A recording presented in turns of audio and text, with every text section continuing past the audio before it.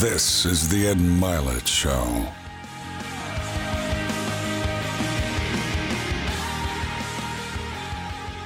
Welcome back to the show, everybody. I have such a unique woman here today.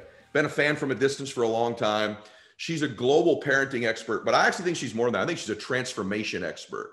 So today's show, we're going to get into a lot about parenting, but if you're not a parent, we're also going to get into things about just transformation, the blueprint to transform your family, your life, or whatever it is that you feel like you need to transform. You know her from the show Supernanny, but you may also know that she's written 6 books on childcare. She also consults with corporations on these topics, and she was doing this work for 30 years before you even saw her on television. And she's also great on TV too, and she was just giving me some advice on how to be great myself on TV. So Jo Frost, welcome to the program. Thank you. Thank you for having me, Ed. We just found out we're doing this through Zoom, and we basically are, like literally a 10-minute drive from each other. So we should have been but I'm grateful we're doing it nonetheless. So you know what? There's so many directions I want to go with you. And as a father too, there's questions. I wish I had mine are 19 and 17. I wish we would have had this conversation a little earlier. But before we do it, what are some of the issues now you see affecting families that maybe are different than they were, say, 10 years ago? Like current issues that you see, wow, this is new stuff. Is it technology? What would you say it is that's different?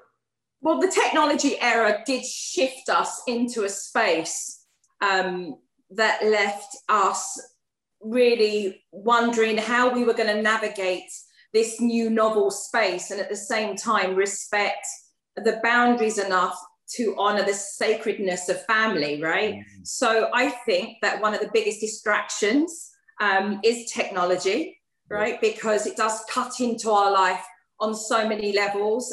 We spend so many hours. It has created addiction with children even as young as the age of 5 years old. I think that we right now are in a space where, especially in the last 18 months, there's a lot of fatigue, a lot of burnout, a lot of questioning. I think families are questioning a lot about where they work, where they live, what's truly important to them as a family, what they thought was important, and now realize when we've been in such a space in the last 18 months of really recognizing, wow, like what are we truly grateful for? That there's been a big flip. There's been a lot of conversations that have had to have had, and I feel like when COVID, for example, came along, it really did 2 things. It highlighted issues for families that needed to get a grip of new things that were happening, working from home and children learning from home and learning all to be in the same space if you had like 5 or 6 of you, so respecting boundaries. But what it also did was highlight the issues that have been sitting there for a very long time, and we chose to ignore it. We went on vacation and thought it would be fine. We gave an excuse that we were both working till late. We said, oh, the kids, that's just kids. That's how they are. And really it highlighted with a big fat Sharpie pen, deal with this. You can't run. We're all in lockdown, and now's the time to address what the problem is, because I truly believe that 2021 is about transition. So even the things that we thought may be a problem for us before the pandemic has kind of leveled us all out into recognizing, what are we truly grateful for?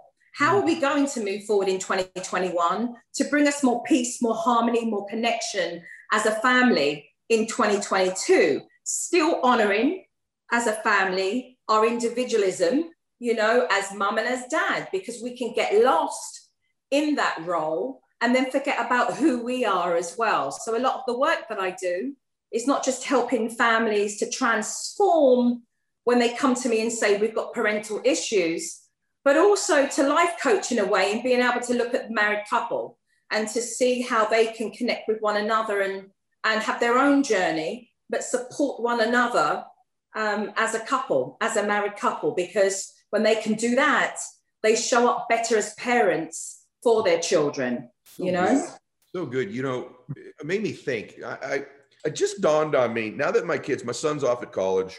Yeah. He just came back. He's back for the summer. And it just dawned on me when he walked in, I went, oh, he's back in our home. And then it sounds really silly, but I went, this whole time I've been creating a home. And you would think, well, duh, that's what you're doing. But no, I just kind of was a dad. My wife's an amazing mother, but like I wasn't conscious of building a home. We've got a great family, but that thought just dawned on me after he left and he came back like, this is our home. Yeah. This is our home. The place where children feel safe. The environment is loving and nurturing and accepting, because I believe when you can create that environment the best that you can, I really do feel it gives our children the courage to take risks, to step outside and to take risks and to do things, because they know that there's home. They know that they have parents that love, that support, that are there for them. I mean, that's, you know, that in itself, to be able to do that, just for families to be more consciously aware of the environment that they're creating for their children that we call home. Not a house. A house is not a home unless it has, you know, a parent who can create this loving environment that's fun and also just safe. Like, children want safety. You know, they want to feel safe in the home that they're in from the outside world. It's where we get to kick back and just be, you know, as a family. But it does, I think, give our children the ammunition to take risk, to go outside in the world, because there is this nest, you know, and we see it a lot now. We see it now because of the pandemic. We've had kids that have gone out and, you know, young adults that have been flat sharing and, you know, on their own, and times have hit hard and they've come back home for a bit and they'll settle themselves and then they'll be off again. But that security means the world, I think, to any child, in knowing that they have that. And I say that with knowing that this is something that we build, right? This is something that we build, just like when we watch birds in the garden and they're building nests. You see that it's not built in one day. You know, we build that. It's an experience that's infinite, goes on. You know, there's not an end game, is there? You know, our children are 30 and they're still they'll always be your, you know, your baby girl, you know what I mean? And your son, you know, that in itself. You, instead of speaking as a parent, why don't you, for everybody listening to this, speak as the child? If you could speak for a child and says, hey, mom and or dad, I would like this from you as my parent. This was what you could provide me. That's the most important thing to me. What would that be? Safety, security, to be seen, to be heard, and your time. Your time. Time is so valuable. I believe that if we're chasing time, we're doing something wrong. I feel if we're chasing time, like I hear so many people complain about, well, I've only got 24 hours. Then that's what you got, 24 hours. So start to prioritize what you're going to need to show up in the way that you want to, whether the goal is getting healthier, whether the goal is concentrating on a business, whether the goal is resolution in some family issues. Like, you've got to recognize that when something becomes a priority, we give it our time, we give it our attention, we give it our focus. So prioritize. Another word I hear is consistency. Well, we can only be consistent if, as a parent, we can learn to say no to things that don't support us waking up every day and being consistent.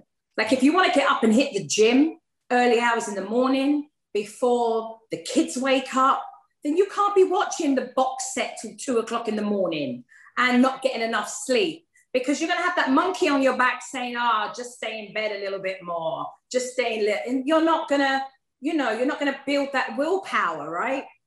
You're not going to build that willpower. But I want to say something, Ed. You mentioned the word vulnerability, and I want to touch on that, because I do believe that we are in a movement for men in recognizing the importance of redefining masculinity.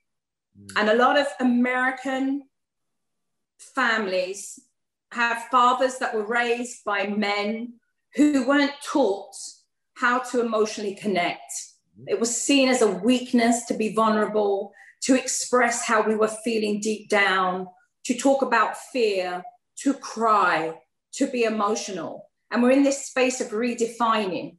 And one of the best, I think one of the best spaces we can be as a father for our own sons and for our daughters is to be able to say we're sorry when we've messed up, when we've done wrong. We can reset the bar, to apologize, to recognize that at the end of the day, it's not I'm the parent, right? And the kids do as we say, that we mess up as well. And to be in a space where we can be vulnerable, and that we can say to our children, you know, I'm feeling a little sad right now, I'm feeling upset, you know.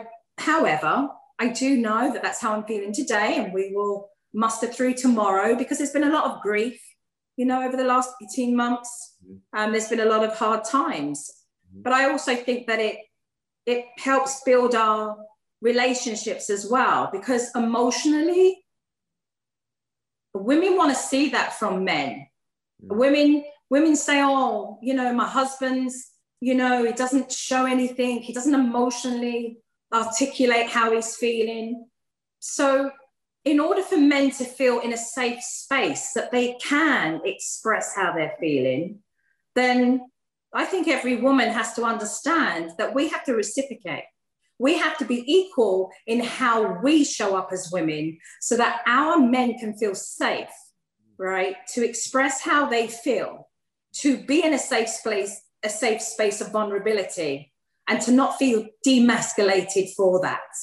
And I want women to understand that, because if we want men to be able to understand us and to emotionally check into how we feel, then as women, we have to do the same back. We have to do the same back for our husbands, for our partners. We have to show up in a space where we're not, well, man up. Well, what kind of man are you? You know, we have to give them the space to be able to feel okay about doing that too.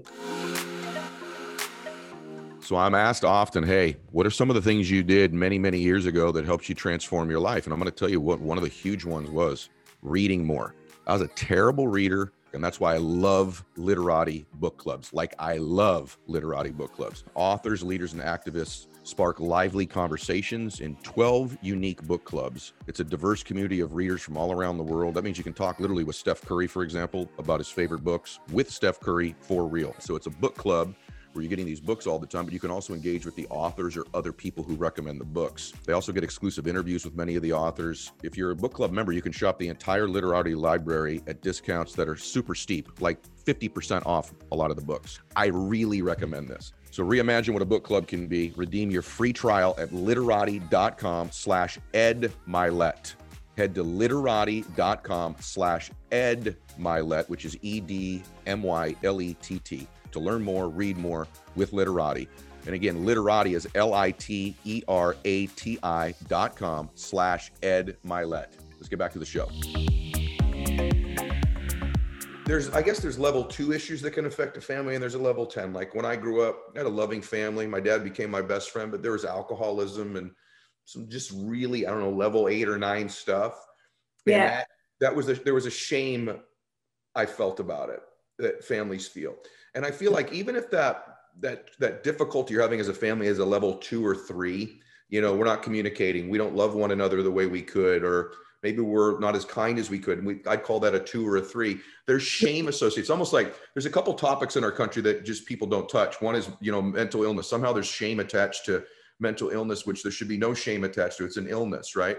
And then I think also family dysfunction or challenges in family. It's almost something to be embarrassed by. Do you sense that? And then what do you think a couple of those issues are that surface for the most part sometimes in families that you were, you know, alluding to a minute ago?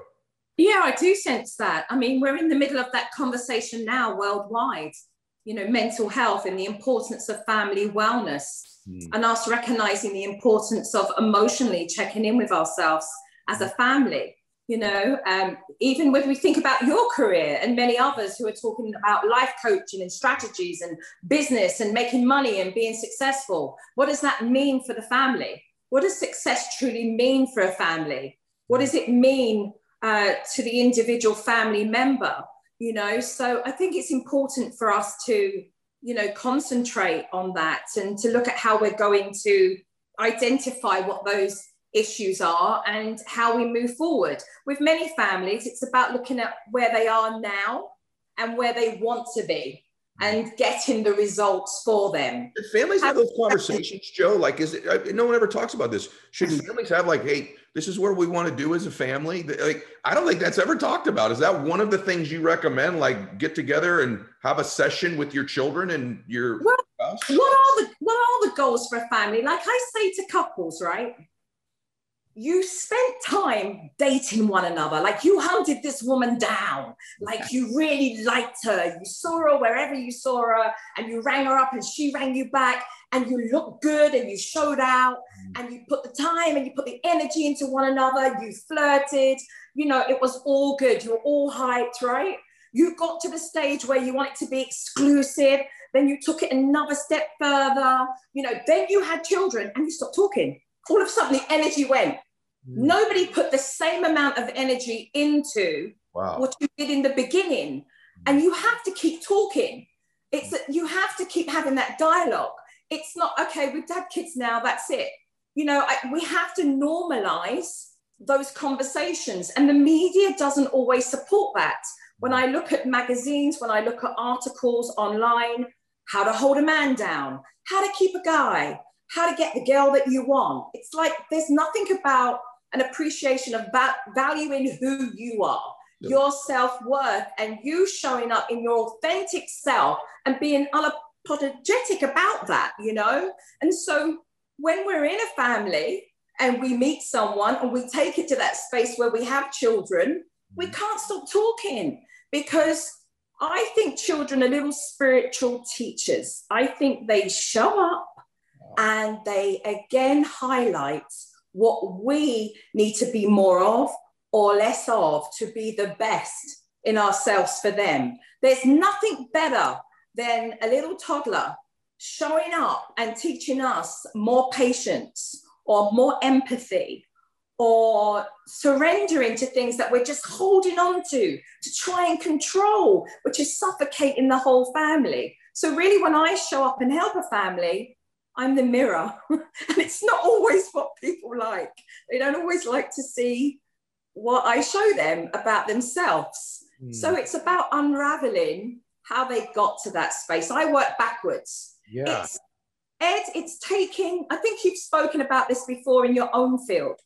It's taking something that can seem so complex and complicated and uncomplicating it.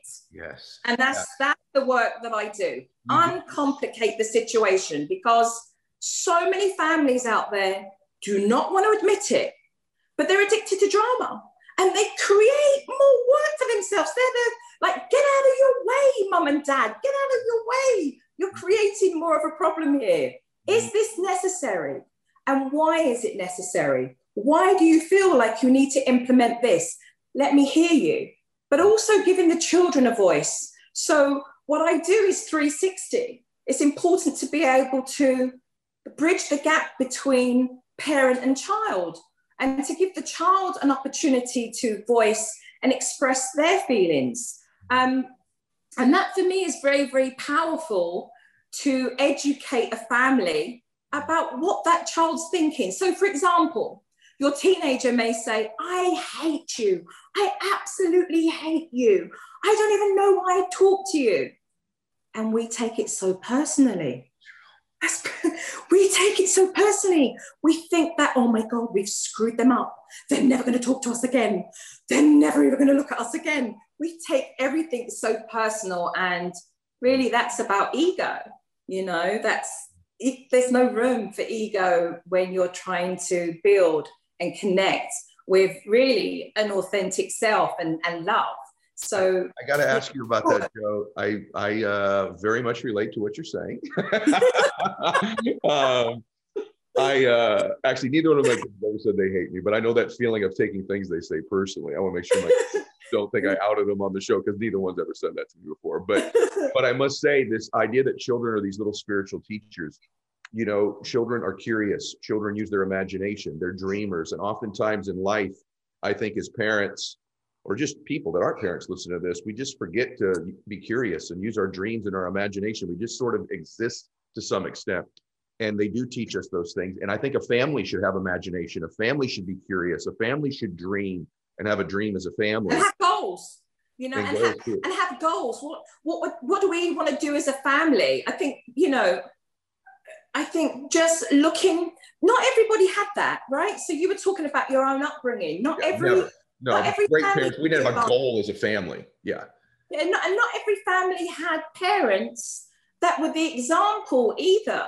So a lot of parents grew up with some form of trauma. You know, the reality is that we don't, you know, we want to be present, right? That's the best gift that we can give our kids, to be present, to keep working on ourselves, you know, to be the example, because perfect doesn't exist. And so, you know. So I got to tell you, like, I came out of my family, and my two heroes, someone asked me, who's your hero? I said, it's literally my mom. And my mom's my hero because she literally kept our family together during those difficult times. I did feel as safe as I could and as loved as I could, mainly from my mom during those years. Yeah. But you hit on something that is, to me, is the core of parenting that I've always wondered. And you said, allowing these little beautiful spirits to express themselves. So help us as parents.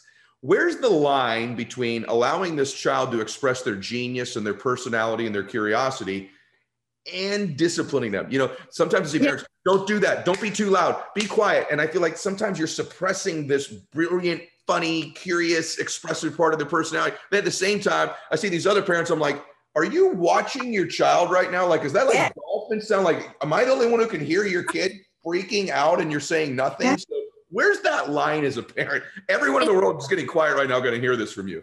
In the middle. The line is in the middle. We've become a polarized world, and we've become polarized in our parenting. It smacked me in the face when I arrived in America 17 years ago to travel across America and help families. And even so now I sit on a global level, everything's polarized. It's either black or it's white. It's either extreme or permissive and on border neglect. There's no consideration. There's no moral compass. There's no teaching of value. Like, values belong, there's no monopoly on values. It's not Republican, it's not Democrat. Every family should have values, right?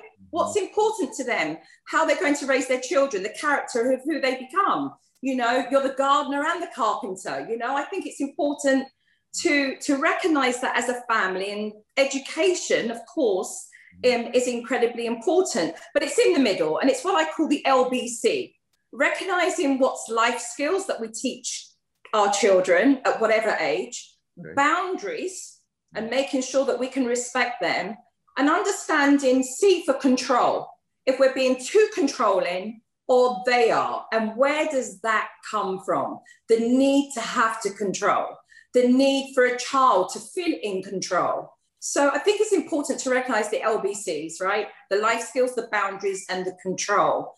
And the immediate ways in which we can keep families attached to their children in their relationships with those safe and healthy boundaries, and to understand where the dysfunction came from. I think it's important for us to self-heal, for us to understand why we may be emotionally triggered in certain circumstances, and to grow from that, and to have compassion.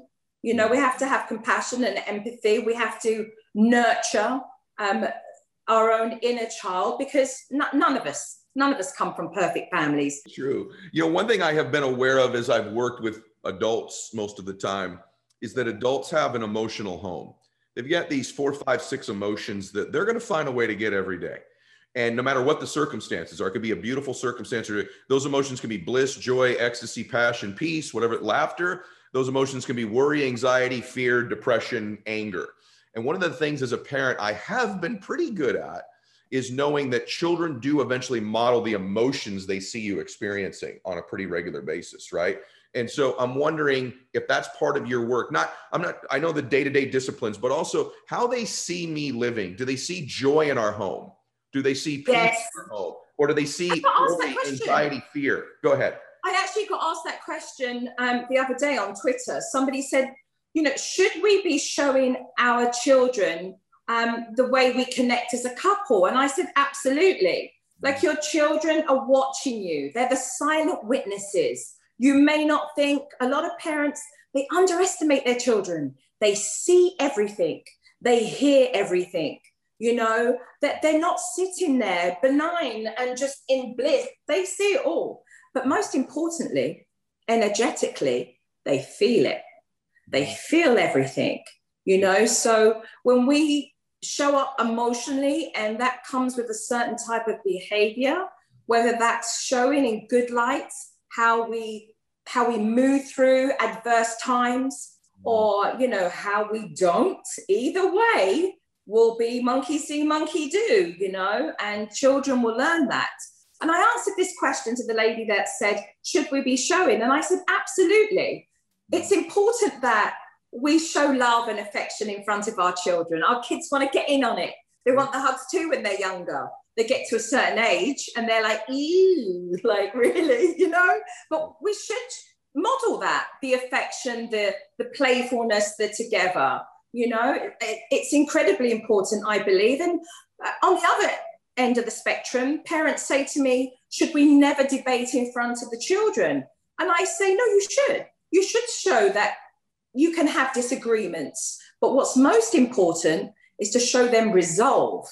So not just two people feeling passionate about what they believe, but what's the resolve? Did they see that two people spoke it out in a loving, respectful manner? Did one not do so? But how was the resolve that taught them this is how, human interactions happen between two people that love one another? And so the dysfunction can happen when we're not respectful, when we start to insult, when we have not got enough emotional regulation, and we have adult temper tantrums, and sulk, So again, that makes me think of something. I'm just curious, by the way, that's profound. I love that you use the word debate. That's a good context for it. That softens it a little bit, because my wife and I have certainly debated in front of our children. Yeah. And that part about resolve is beautifully said, and a great lesson for everybody. Speaking of that, I was going to ask you about this later, but it sort of leads us there. Yeah. Some specific advice you would give for divorced parents. I'm just thinking of debate. Sometimes those things end up in the ultimate debate, and a child moving from one home to another one. Any specific advice or counsel you would give to someone who is in that situation with children?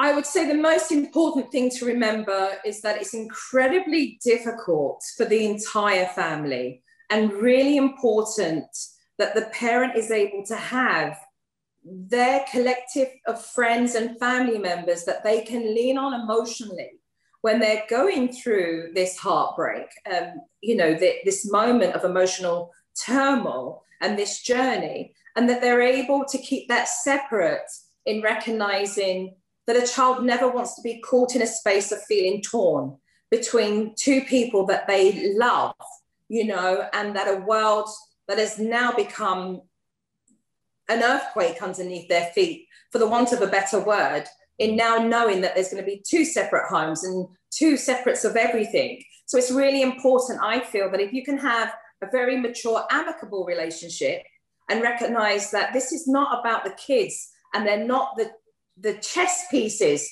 on the board, then amicably there can be a relationship that really focuses on the children, because that's your priority. You may no longer be committed to one another as a couple, but you are lovingly committed as parents to your children. And I've seen it very successfully and helped many families come through this very trying time. But what this country doesn't speak of, because again, it's about normalizing it and an understanding that it exists, that there's so much focus on, and rightly so, that there's so much focus on abuse that women go through in marriages and on domestic violence, we forget that also men go through that too. And so what we can see is parental alienation. And I think that's incredibly important to say, because parental alienation is alienating a child from another safe parent. So when it comes to divorce, I would say if there are challenges communicating, it's really important to have a mediator, somebody that's not subjective, that's a part of the family, somebody who's objective, somebody that can help you articulate and keep the focus on the children, to really give them an opportunity to talk about how they feel without feeling that they're betraying the other parent. No child wants to feel that they can't talk about the other parent in front of the one they're living with. You know, we don't want to make our children feel that they can't talk lovingly about their mother or their father. And we can, as human beings, take that to a place where children need more protection, you know? Wouldn't it be cool if there was a pocket-sized guide that could help you sleep, focus, act, be better? There actually is. It's called Headspace. I use it daily. Headspace is your daily dose of mindfulness in the form of a guided meditations in an easy-to-use app. It's one of the only meditation apps advancing the field of mindfulness and meditation through clinically validated research. So whatever the situation is, really Headspace can help you. If you're overwhelmed, it has a 3-minute SOS meditation for you. You need some help falling asleep, it's got wind down sessions that I use almost every single night, and I swear by them. It's just awesome. The main thing I've used Headspace for is sleeping at night, but for many years prior to that, I used it in the morning for my meditations as well. You can use it for both. There's like 60 million downloads. It's the real deal. So you deserve to feel happier, and Headspace makes meditation completely simple. So go to headspace.com/Milet. That's headspace.com/Milet for a free 1-month trial with access to Headspace's full library of meditations for every situation. You're going to love it. This is the best deal offered anywhere right now. Headspace.com/Milet. Let's get back at it. Yeah, I was just thinking with the words you use, there's a lot of times if a divorce has taken place, there was a betrayal of some point often. Yes. And I think it's just important for everybody to hear my reciting it back to you, which is that perhaps you've been betrayed by this person. Don't then pay that forward in a negative way and betray your child by alienating them from their parent. And that's a very difficult thing. You've got to rise above that. And I know a lot of people right now are really thinking through this woman betrayed me, this man betrayed me. I certainly don't want to betray my child if this is still a safe parent, from alienating them from that parent, because now you've done exactly what was done to you. Yeah, it's not the most. Exactly. It's not mommy or daddy left us. Wow. Boy, that's a common thing that I hear people say, and they should. And that's the truth. It's true, Ed. I mean, we have to be honest. You know, it does exist, and I speak the truth, and that doesn't always get, the likes, and I don't care. It gets my likes because your work is real, right? And by the way, these are things that you've got to navigate even if you don't have children. Just the way you're going to navigate trauma, the way you're going to navigate stress. And I want to ask you about that with the child. I had this notion I'm just curious of your feelings about this. Pushing a child, that's not the word I want to use, but I think you'll know what I mean. And I think everybody listening or watching will. Where's that line of getting your child to do their best and pushing them to the point where they're like my children in sports? If you want to have a study in parents needing some help, go to a youth sporting event and watch particular parents with their children, right? It's a sometimes very scary thing to observe, almost like they're projecting all their hopes and dreams onto this child that they didn't achieve. And there's this unbelievable pressure that's put on. And then there was kind of me. I was almost the other way, where oftentimes I felt like maybe which surprised many people, that I didn't nudge, encourage accountability with my children quite enough to get the best out of them. I think maybe there was a balance there for you. Excuse me. Maybe there was a balance there for you in a very conscious way, because we don't want that narcissistic parenting. We don't want that child having to perform and to always do good. Hey, look at me. Can you see me now? Can you see me now? Can you hear me now? Based on performance, because I believe that men and women grow up And, you know, they kind of lose themselves, like who they are. You know, it's always about being this type of person so that you're liked, so that people think you're the cool guy or the cool chick, you know. And I think we have to ask ourselves as parents, are we living vicariously through our children? Yes. What does that make us feel? Does that mean that we can say, hey, well, my child, you know, made the finals, and, you know, again, that to me is very narcissistic, right? Because it's then teaching the child that, you know, we'll love you on terms and conditions, not unconditionally. But that has a major impact on an adult when they're older, with respects to them kind of having this mask and really not knowing who they are, and accepting, you know, who they are, and being okay with other people being okay with that as well. Yeah. So guys, everyone that doesn't have a child, I want you to hear, maybe help you understand yourself better. I had loving parents, but one of the things I was conscious of with my children was, even when they did achieve, to acknowledge it and love them, but not in such a dosage that was so in contrast to my day-to-day love of them.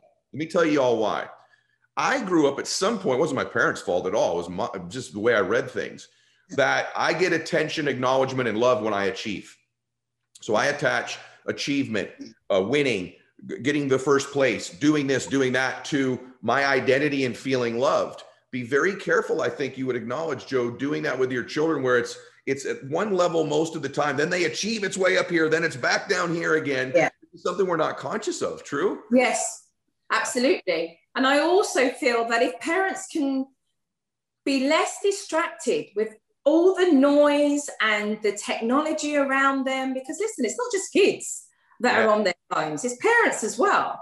If we're more in tune to our children, then we should learn to be more confident in trusting our gut, because we know when our children are being lazy and not wanting to show up, or when they're just procrastinating. Like, there comes a moment when you know, because you've seen it, you know they can do better, but they're just rushing it, or they can't be bothered right now, or they want to go out with their friends, or they're just not interested, or maybe they're tired, you know, because they've had a stressful couple of weeks. So again, when we're more in tune, and that takes us being more observant, that means us not being distracted by outside stuff, then we can really connect on a level where we see every detail, and we start to see more as we connect intuitively with our children. And that I want parents to, you know, like I said, you know, trust your gut. Like, if you're in a rut, like, trust your gut, because, you know, that's never normally wrong. Parents normally know when something's off, when it's just off kilter. They normally know.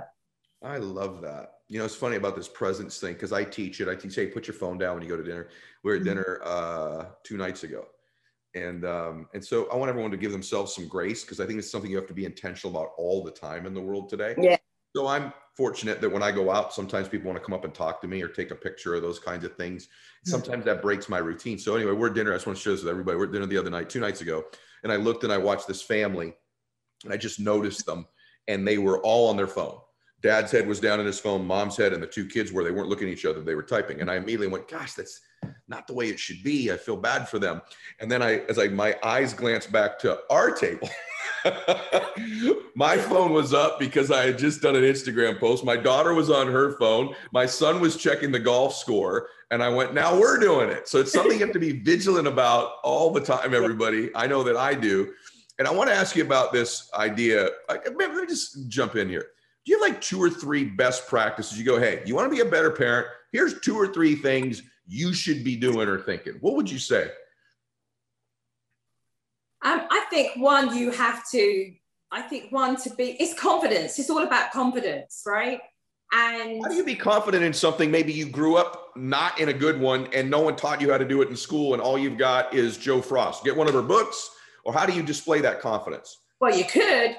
I think it's practice. I think people are hard on themselves. Like, they want it right now, immediate gratification. Like, they want to be able to just pick something up and get it, right? They get impatient with themselves.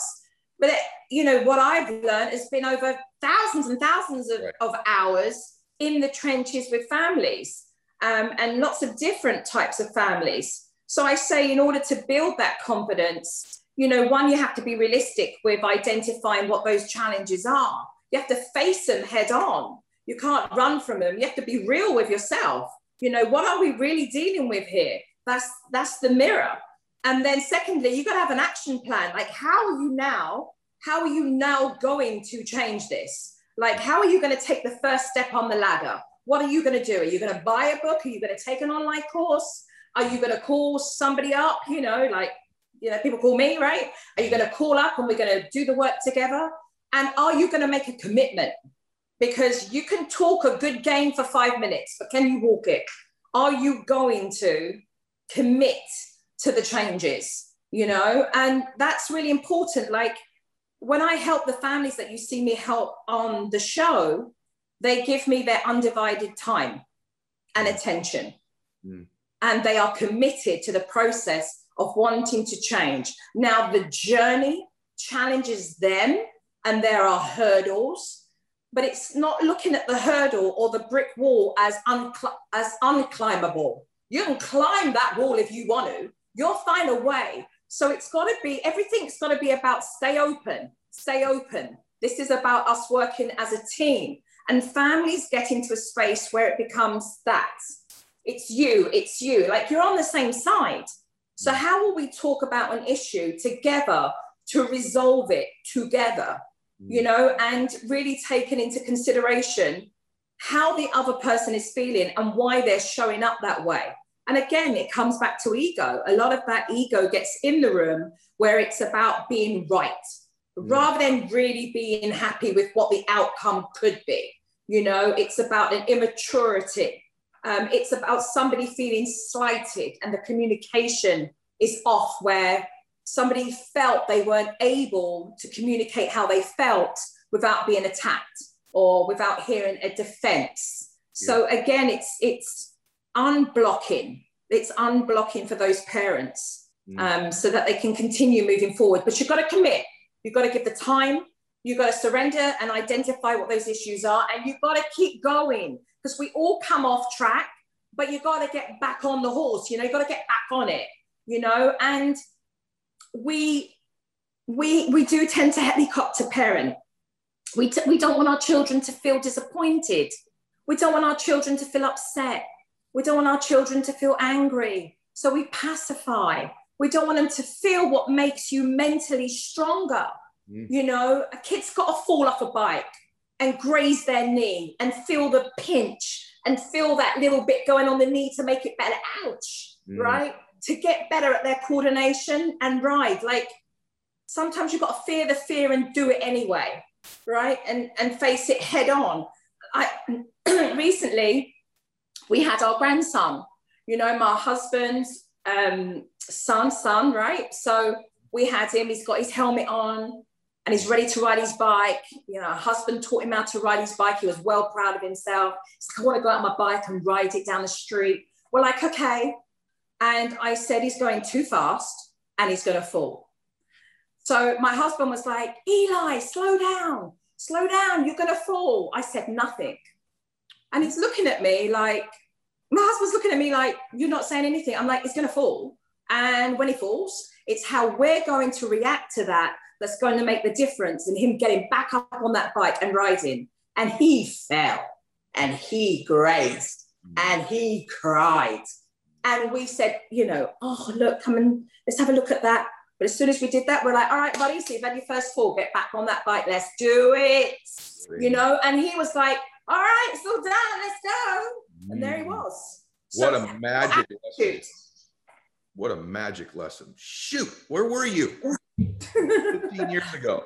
That's such a, I should have been reading one of these books of yours. What a magic lesson that is. I got to tell you that, by the way, you want to raise a kid that can stand out in the world, you do a little bit of what you just said. That's a huge difference. So I got snowplow. You know, we've heard a lot of it. You know, parents snow plowing, making it easier. You know, look, you can be really, really intelligent, but that's only going to get you so far. Like the grit and the character to not give in. Every time you get knocked down, you back up again. Like that grit is what's going to take you the extra 5 miles. And that's about having mental strength as well. I left a post the other day. Don't give up on your children, so you teach them never to give up on themselves. So shopping for clothes can be super stressful for a lot of you, like it does me. That's where Stitch Fix comes in. Maybe you're ready to get back outside. You're going to be going out more. Your closet probably doesn't think you're up to date. So maybe updating it with Stitch Fix would be a great move for you. Basically, they'll shop for you. They'll help you find the right stuff. Stitch Fix offers clothing hand-selected by expert stylists for your unique size, style, and your budget. You can try on the pieces of clothes at home before you buy it. Keep your favorites, send back the stuff you don't like. Prepaid envelope is sent to you with the stuff to return the stuff you don't want. There's no subscription, so you can try Stitch Fix for a one-time setup fee. For automatic deliveries, you'll pay $20 for a styling fee for each box, which gets credited, by the way, towards the cost of your clothes when you buy them. They ship all over the US and the UK. So get started today at stitchfix.com/Mylett. You're going to get 25% off when you keep everything in your fix. It's really cool. That's stitchfix.com/Mylett for 25%. That's MYLETT. And it's 25% off if you keep everything that they send you. stitchfix.com/Mylett, MYLETT. Let's get back at it. That's so powerful. I did do a couple things right. Like, you're making me feel good. But a couple times there's things at school where the teacher wasn't unfair. It was unfair to one of my kids or something. And every parent's going in negotiating with the teacher. And I remember telling my wife, I said, you know what? Let's just let them handle this. And even if they are being treated a little bit unfair, they're going to have this happen in their lives when we're not around. Let them navigate this. Let them deal with it. And so it's not that I wouldn't intervene in something if it was dramatic, but I think there's too much intervention. There's not enough of letting them metaphorically fall in life, right? Yeah. And you're doing such a disservice to your kids. Now, as a parent, is there a way to give our children more confidence? Like, one of the things I wanted from my children when they left my home, I wanted them to have their faith or their moral compass. I wanted them to have self-confidence.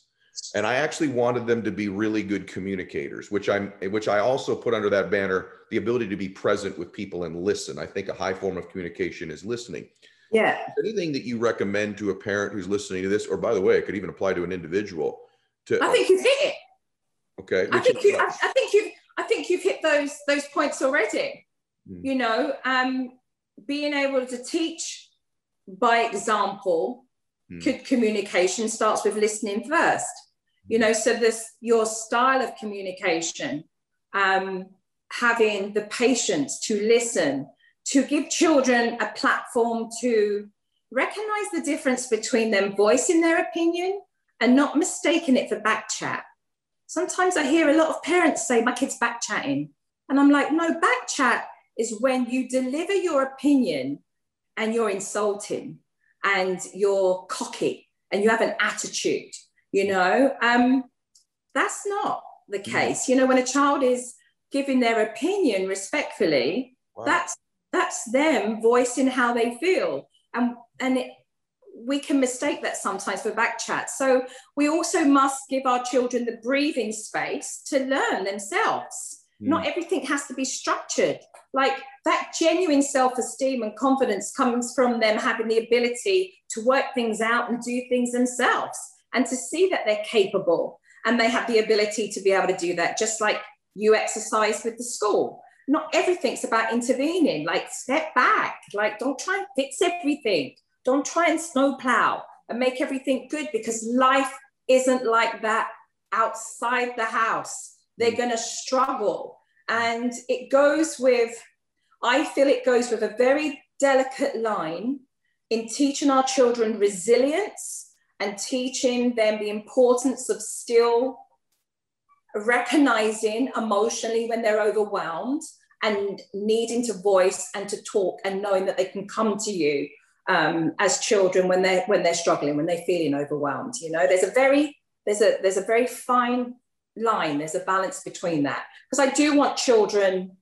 to have mental resilience, you know. And we are caught, I believe, in a time where we have a generation of people that wouldn't communicate as well. They wouldn't have had a higher emotional intelligence, just suck it up and deal with it, you know. And children can't talk. And then you have this whole generation of touchy-feely, and it's all about the feelings, and then no self-discipline, like none at all. So really the compromise is meeting in the middle. It's truly about recognizing that it's not one particular parenting style. It's being able to think very quickly on your feet, to look at scenarios that's happened before, because parenting is also a moving target. So look at everything. Why is the child behaving this way emotionally? What are the circumstances surrounding that? What is the best way for me to respond and not be reactional? Gosh. And, you know, we can then build, you know, certainly this infrastructure in our homes that really honor the importance of mental resilience, but an emotional compassion and empathy, that our children know that they can always come to us, even if they, which they will in their older teenage years, they'll make decisions and they'll screw up and they'll learn by it. I have to tell you, Joe, you're so brilliant, because I love being vulnerable. That's something I didn't do a good job of. I did not do a good enough job. I set standards. I was loving. We had our faith. We had goals as a family. But one thing I didn't do, that a dear friend, Teddy Mellencamp actually pointed this out to me, one of my dear friends recently.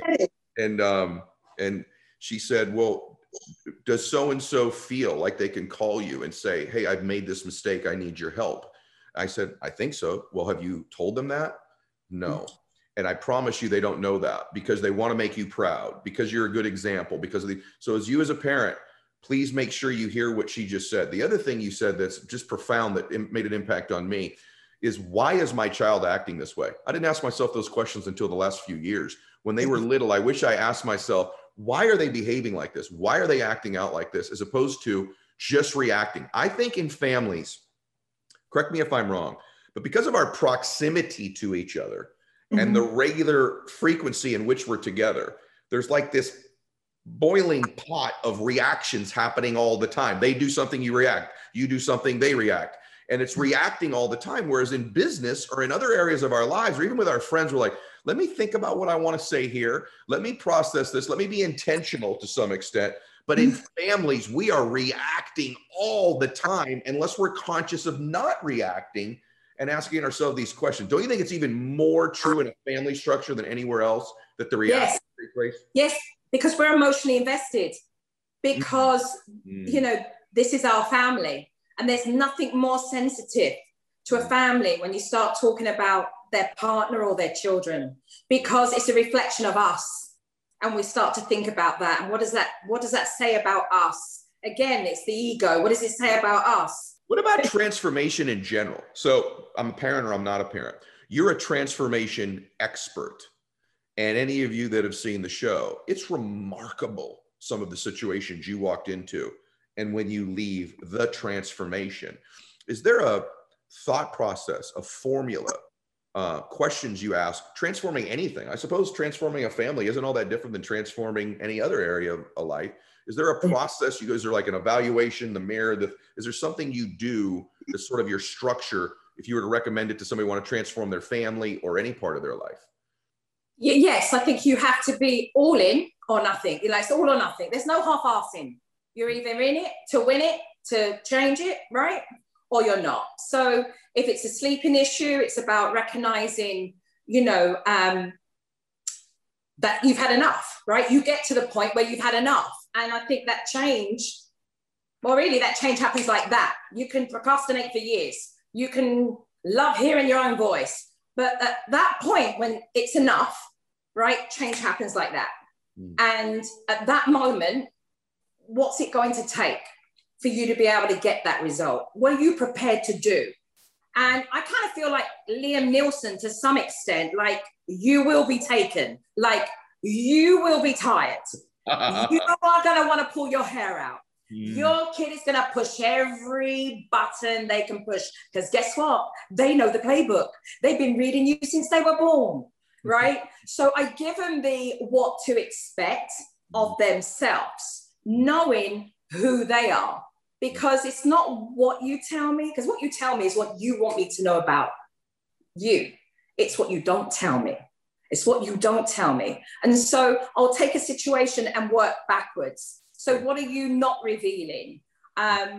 You know, 90% of our body language, right, speaks volumes. So when I go in, I work very intuitively with a family, and I take my bag of experience as well to be able to read, to be able to see the environment, to see how each family member interact with one another, and to recognize where the difficulties may be with each particular family member. So if I see one parent that has less patience, but they're more pacifying the child, I'll put them in the ring straight away. You know, I'm going to want them to learn the self-discipline. I'm going to want them to go back and back again and back again, because it's training that muscle, right? And I want them to keep doing it, the repetition.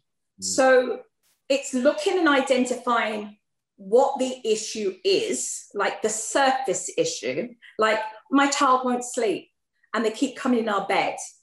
And then I start to reverse it and work out what the real issue is. And it could be that the real issue is not the fact that the child can't self-soothe. It's the fact that the child has crossed the boundaries and they do it during the day, and now they're bleeding it over into the nighttime because the parents have not chosen, right, to put those boundaries in place and to stick with it. Then you have to work out why they're choosing to do that. Why are they not honoring what they're saying, what they want? So mean what you say what you mean, but don't say it mean, right? Oh, that's so good. Mean what you say and say what you mean, because your kids will hold you accountable. And if you're holding loads of balloons like Mary Poppins full of hot air, your kids are they're gonna know that and pop every single one of them because they have the playbook. So you have to literally write a different playbook, right? You have to flip the script and change it all up and know. So it's with conviction, but it's got to make sense.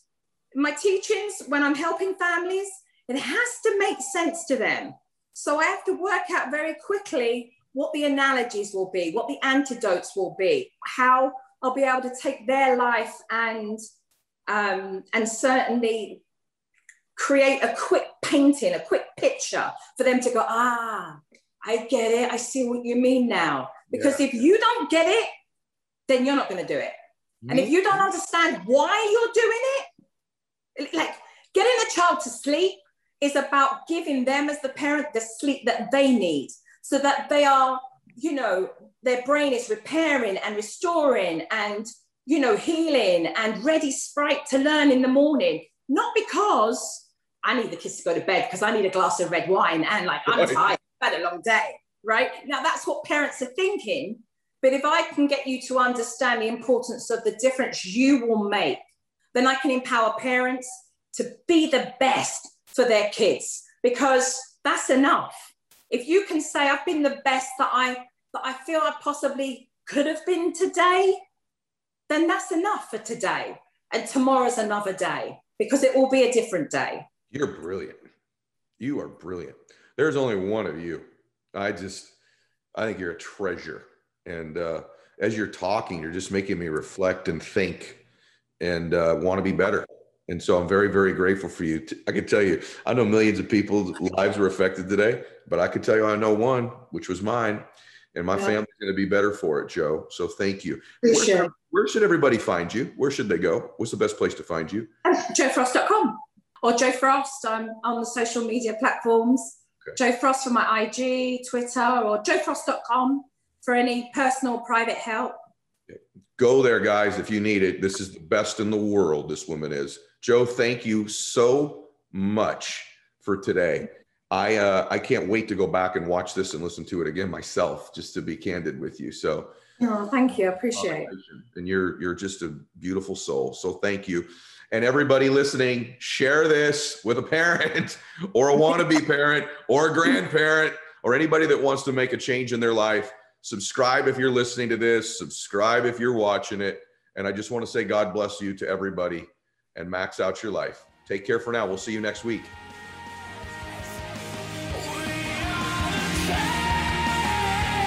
This is the Ed Milet Show.